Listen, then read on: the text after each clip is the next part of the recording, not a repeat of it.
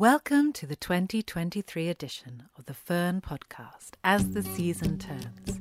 Released on the first of the month, each episode will follow the changing landscape of the seasons, from the moon and the stars to the tides and the trees. I'm Leah Leenders, author of The Almanac, a seasonal guide, and this podcast is a collaboration between myself and Fern, makers of small batch organic perfume. I'm so delighted to be launching a new year and to be welcoming some new voices. Zoe Gilbert, author of Mischief Acts, will be joining us with magical tales from the plant world. Folk musician Gwilym Bowen Rees will play a series of Welsh folk songs for us, chosen by him to reflect the changing seasons. And sound recordist Alice Boyd will be travelling the UK throughout the year to collect field recordings for each month's meditation. I'm sure you'll enjoy hearing their contributions as much as I do. We hope that this brief guide to the month ahead will help you to settle deeper into the seasons. The sunrise in January. You really don't need to be much of an early riser at all to catch dawn in January. In fact, you might struggle to miss it. We are only just past midwinter, and the North Pole is still at almost its maximum tilt away from the sun, which makes for longer nights the further north you are. On the 1st of January, the sun rises at 8:20 a.m. in Padstow in Cornwall, while up in the far north in Inverness, it doesn't rise until 8:58 a.m. You'll be halfway through your morning before you see it come up. Obviously, there is a large possibility of grey and dull sunrises in January. When there is cloud cover, dawn slinks in, a slow shift from battleship grey to pewter, and there is plenty of that in this wintry month. But when the clouds part, January's sunrises can be spectacular. They break across a silvery landscape, outlining every frosted blade of grass. When the sun is low in our sky, its light has to travel through more atmosphere before it reaches us, and this leads to more of the blue, violet and yellow wavelengths scattering. Red and orange are left behind, and this is why we can see some spectacular corals, pinks and golds in the cold January sunrise. It rises, though, to quiet, and its light brings no great change. Very few animals are out and about on a frozen January morning, most preferring to make use of stores and to conserve body heat. But by the end of the month there will be one notable exception: the blackbird.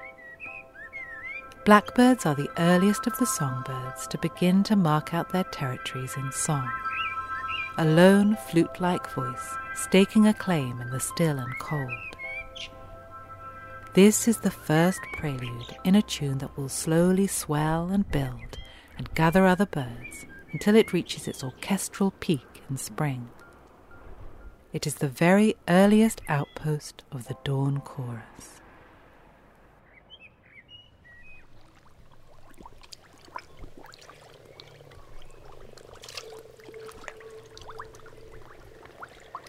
In the pond. Perhaps the single most useful thing one person can do to help wildlife is to build a pond in their garden or allotment. There was once a dew pond, a shallow pond, usually man-made, replenished with water from the dew, in the corner of every field for livestock to drink from. They would be used not only by cows and sheep, but by amphibians, insects, small mammals and birds. Most have been drained or filled in, and of those that remain, around 80% are thought to be polluted or degraded, mainly by the nitrogen and phosphorus from agricultural fertiliser. Fortunately, garden ponds are insulated from many of the problems that countryside ponds face, and it is remarkably straightforward to create a pond that quickly becomes an intricate ecosystem supporting dozens of species. The phrase, "build it and they will come," could have been written for ponds. Just make one and sit back, and you will see. This year we follow the year in the garden pond and all of the wonderful things that are happening above and below the surface. There are a few signs of life in the January pond. Many garden birds visit it to drink and wash, and mammals will stop by to drink. During mild weather, hedgehogs may even emerge from their sleep to take a drink. But other than that, all appears calm. Beneath the sometimes frozen surface there is life, but it is at its lowest ebb. The bottom of the pond is full of decaying sticks and leaves, and nestled within it are the larvae of beetles and insects, and even adult water beetles, which will occasionally return to the surface briefly to take in air. Nymphs of caddisflies, dragonflies and mayflies are down there, and create a kind of antifreeze that prevents their bodies from freezing and their cells from rupturing. Dragonfly eggs nestled in the mud are in diapause, a type of hibernation that prevents them from hatching until the weather warms. Life is suspended, but not for long.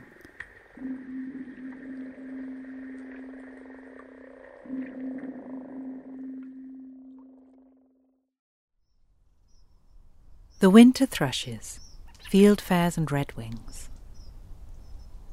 These birds migrated to the UK from their northern European breeding grounds in September and October, searching for milder weather and more abundant food. But January often sees a micro-migration as cold weather drives them into towns and gardens. Normally they spend their days in arable fields and scrub and at the edges of woodlands, always travelling as a flock. But when the going gets cold, you may suddenly spot 10 or 12 unfamiliar birds in a garden tree or picking over your cotoneaster. Fieldfares are large birds the size of a blackbird with a white underwing. Redwings are smaller, with an overall reddish-brown appearance and a red underwing. They like berries and love apples, so throw one onto the lawn when you are out feeding the rest of the birds. Look out for the first shoots of bulbs, proving that the season is turning under our feet. Hazel tree catkins starting to appear. These are the hazel's male sexual organs and will disperse pollen while the tree is bare and there are no leaves to hinder it. Look also for the tiny red female flowers on the stems, ready to catch it. Hellebores, which are called Christmas roses but rarely do anything at Christmas, start to flower now. Float a couple of flowers in a bowl of water to appreciate their intricacies. In the herbarium, the writer lights a candle. She opens a book, begins to run her fingers under the lines. She touches the leaves of the plant before her. Today it is mugwort, gathered from the woods.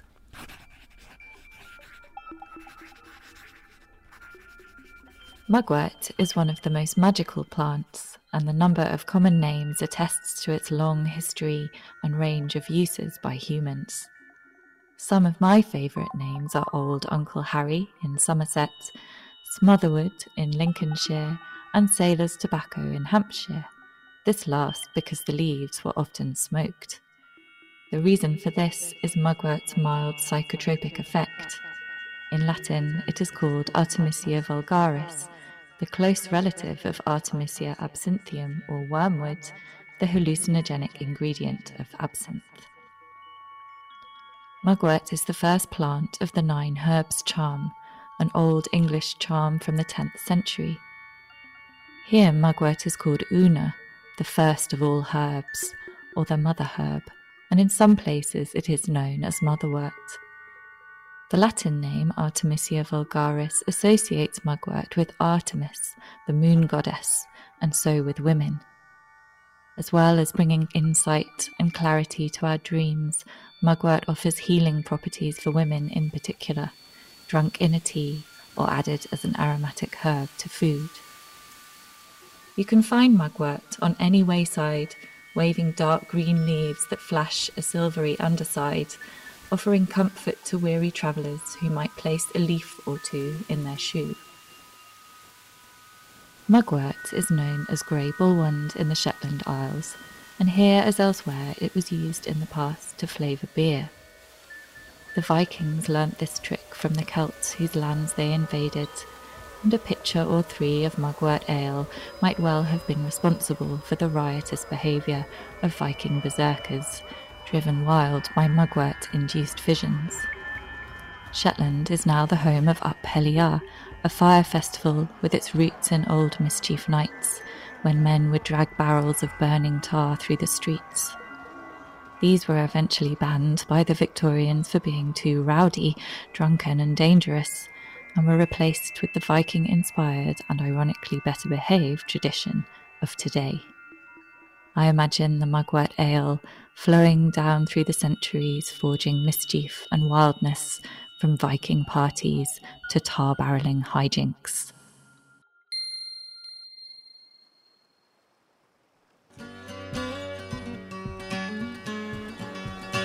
January's Island, the Shetland Isles.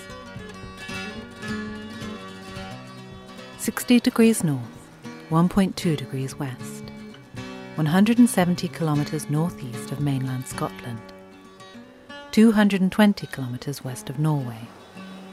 Population 23,000, 16 inhabited islands of 100 in total. This month in Shetland, Britain's subarctic archipelago, the days are short and cold, but the people here know how to make it through. Further south, we no longer widely celebrate the candlelit festivals of Epiphany and Candlemas, but in Shetland it's far too cold, dark and stormy not to light a big old bonfire. On the last Tuesday of the month, the crowds gather in Lerwick, Shetland's capital, for mainland's celebration of Up Helliar. Mainland is the name of the archipelago's largest island. Preparations, which take pretty much all year, are kept top secret, with particular excited speculation around the Geyser Jarl, the chief of the festival. The Jarl, dressed each year as a different figure from Norse mythology, will lead the torchlit procession through Lerwick's darkened streets, from the prow of a wooden replica longship, lovingly hand-built over the past few months. Once the ship has been dragged to its resting place, the Jarl dismounts to dry land, and the torchbearers cast their torches in, creating a roaring inferno as the crowd sings. Though this highly organised festival has Victorian roots, the essence of the thing is much, much older. Shetland was once Zetland, and for centuries shared much more culturally with Scandinavia than it did with Britain. This is partly to do with its long Viking occupation, of course, but also perhaps to do with Shetland's weather and wildlife. On long winter nights, you may just see the merry dancers, the aurora dancing overhead, with humpback whales and orcas passing through below. Arctic nomads come to rest here, including snowy owls, bearded seals and gyrfalcons, and each year in winter Shetland sees spectacular gatherings of eider and long-tailed ducks, sheltering from treacherous conditions in the far north.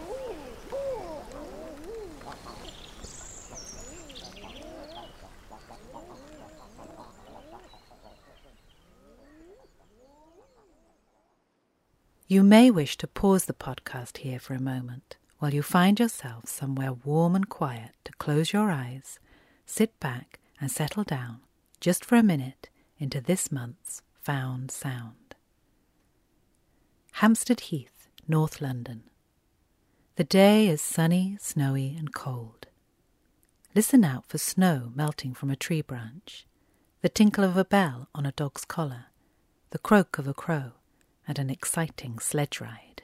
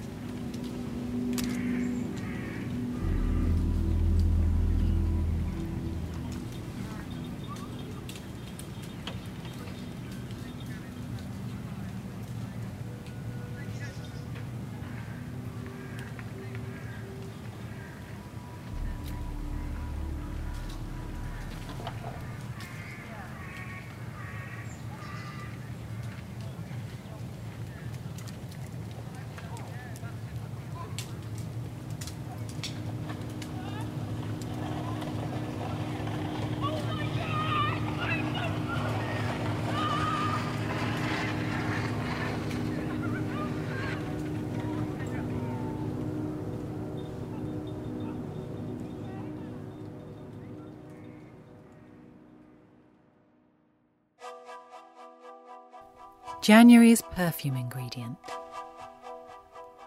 This month in Fern's Somerset studio, the team are enamoured by osmanthus, a bright yellow flower beloved in China, where each autumn it brings the scent of peaches and apricots to almost every garden and, if legend is to be believed, to the moon, where a great osmanthus tree grows.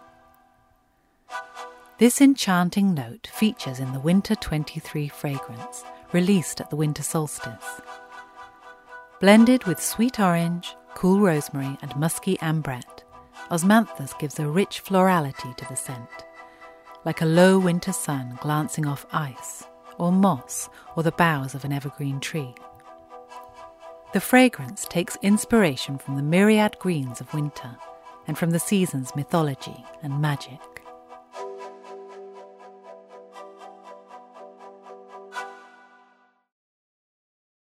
The sunset. In January, the afternoon fades and sidles into an early night, a slow ebb that can feel exhausting. It doesn't help that winter nights are unavoidably cold and bleak, though do look out for those crystal clear, freezing ones when the stars seem impossibly bright. At this time of year, I like to remind myself that many northern mammals are in hibernation or pretty near it, tucking themselves away until things get warmer in the spring. And though there are things I don't want to miss, it's true that once the sun has set, I'm often longing for sleep. Nowadays we tend to sleep in one long shift, but until a couple of 100 years ago, people across the world divided their sleep into two, the first sleep and the second. In between came a period known as the watch, 2 or so hours of wakefulness around midnight. Dimly lit by the moon, the stars, a crackling fire, or tiny rush lamps, this was a time for everything. People attended to various household duties, took advantage of the darkness to perform dark deeds, or spoke with their God in intricate prayer rituals.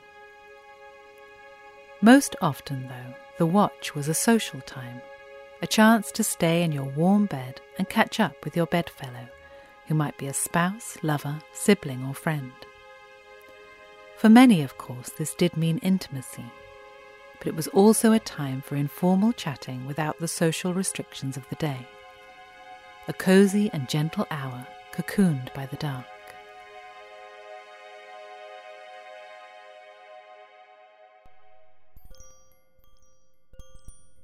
Moon phases. January's full moon falls on the 6th of January at 8 minutes past 11 in the evening. January's full moon is known as the wolf moon or the stay-at-home moon. Full moons rise near sunset, opposite the sun, so in the east as the sun sets in the west. The last quarter falls on the 15th of January at 2:10 a.m. Last quarter rises around midnight and is at its highest point as the sun rises. The new moon falls on the 21st of January at 8:53 p.m. The new moon rises at sunrise in the same part of the sky as the sun, and so cannot be seen. Astrologers believe that the new moon is a quiet, contemplative time before a phase of growth. Each new moon has its own energy, depending on the zodiacal sign that it is in, and the Capricorn new moon, which is this month's, is said to rule ambitions and goals. Finally, the first quarter is on the 28th of January at 3:19 p.m. The first quarter moon rises near noon and is at its highest point as the sun sets. An inn past nightfall. Chilly air seeps under the door. The fire flickers. You find a stool close to its warmth and settle in for the evening. Above the low chatter, you hear the sounds of a tuning guitar. This song is called Teg Wawriodd Boreddydd, which means a fair morning dawned. It's a traditional Welsh Christmas carol, but for some strange reason in Wales we sing our carols in January. So here goes.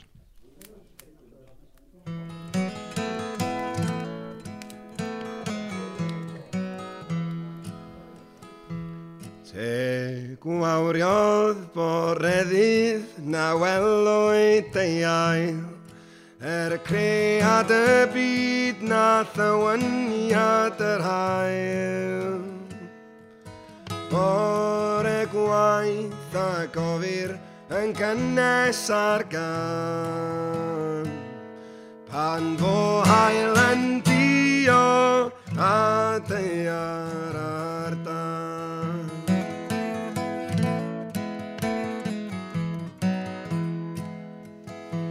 Y testyn llawenna fi'n moliant y sydd, fe aned i'n geidwad do gwawriodd y dydd, yn geidwad i deimlo dros frodyr danfaich, yn grist i'n gwaredu i'n cadar neu frai.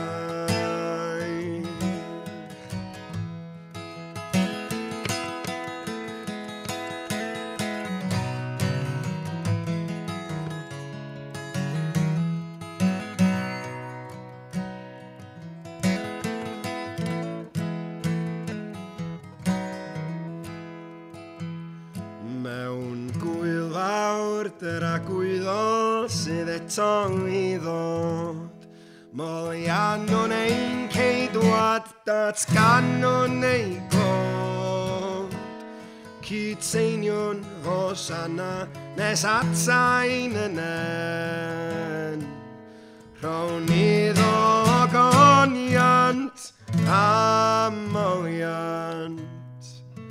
Amen.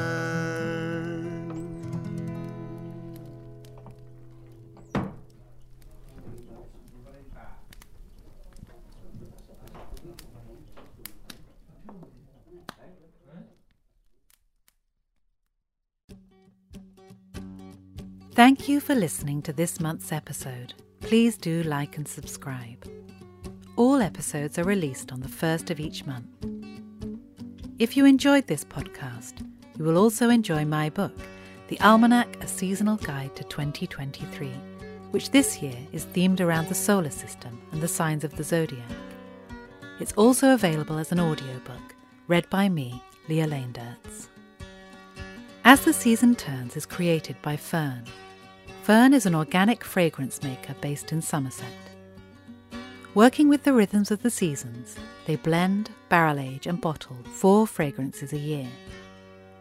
Each fragrance is made to order for the names on the Fern production ledger. To join the ledger and find out more, visit www.fern.co or visit the link in the podcast description. The podcast is produced by Jeff Bird. Catriona Bolt is the researcher, working in-house as part of the Fern studio team. In addition to my own contributions, Zoe Gilbert, author of Mischief Acts, wrote and read The Herbarium. Alice Boyd is the sound recordist and designer who is travelling the UK through the year to make field recordings for each month's Found Sounds. And the folk song and intro music were played and selected by Welsh musician Gwilym Bowen Rhys.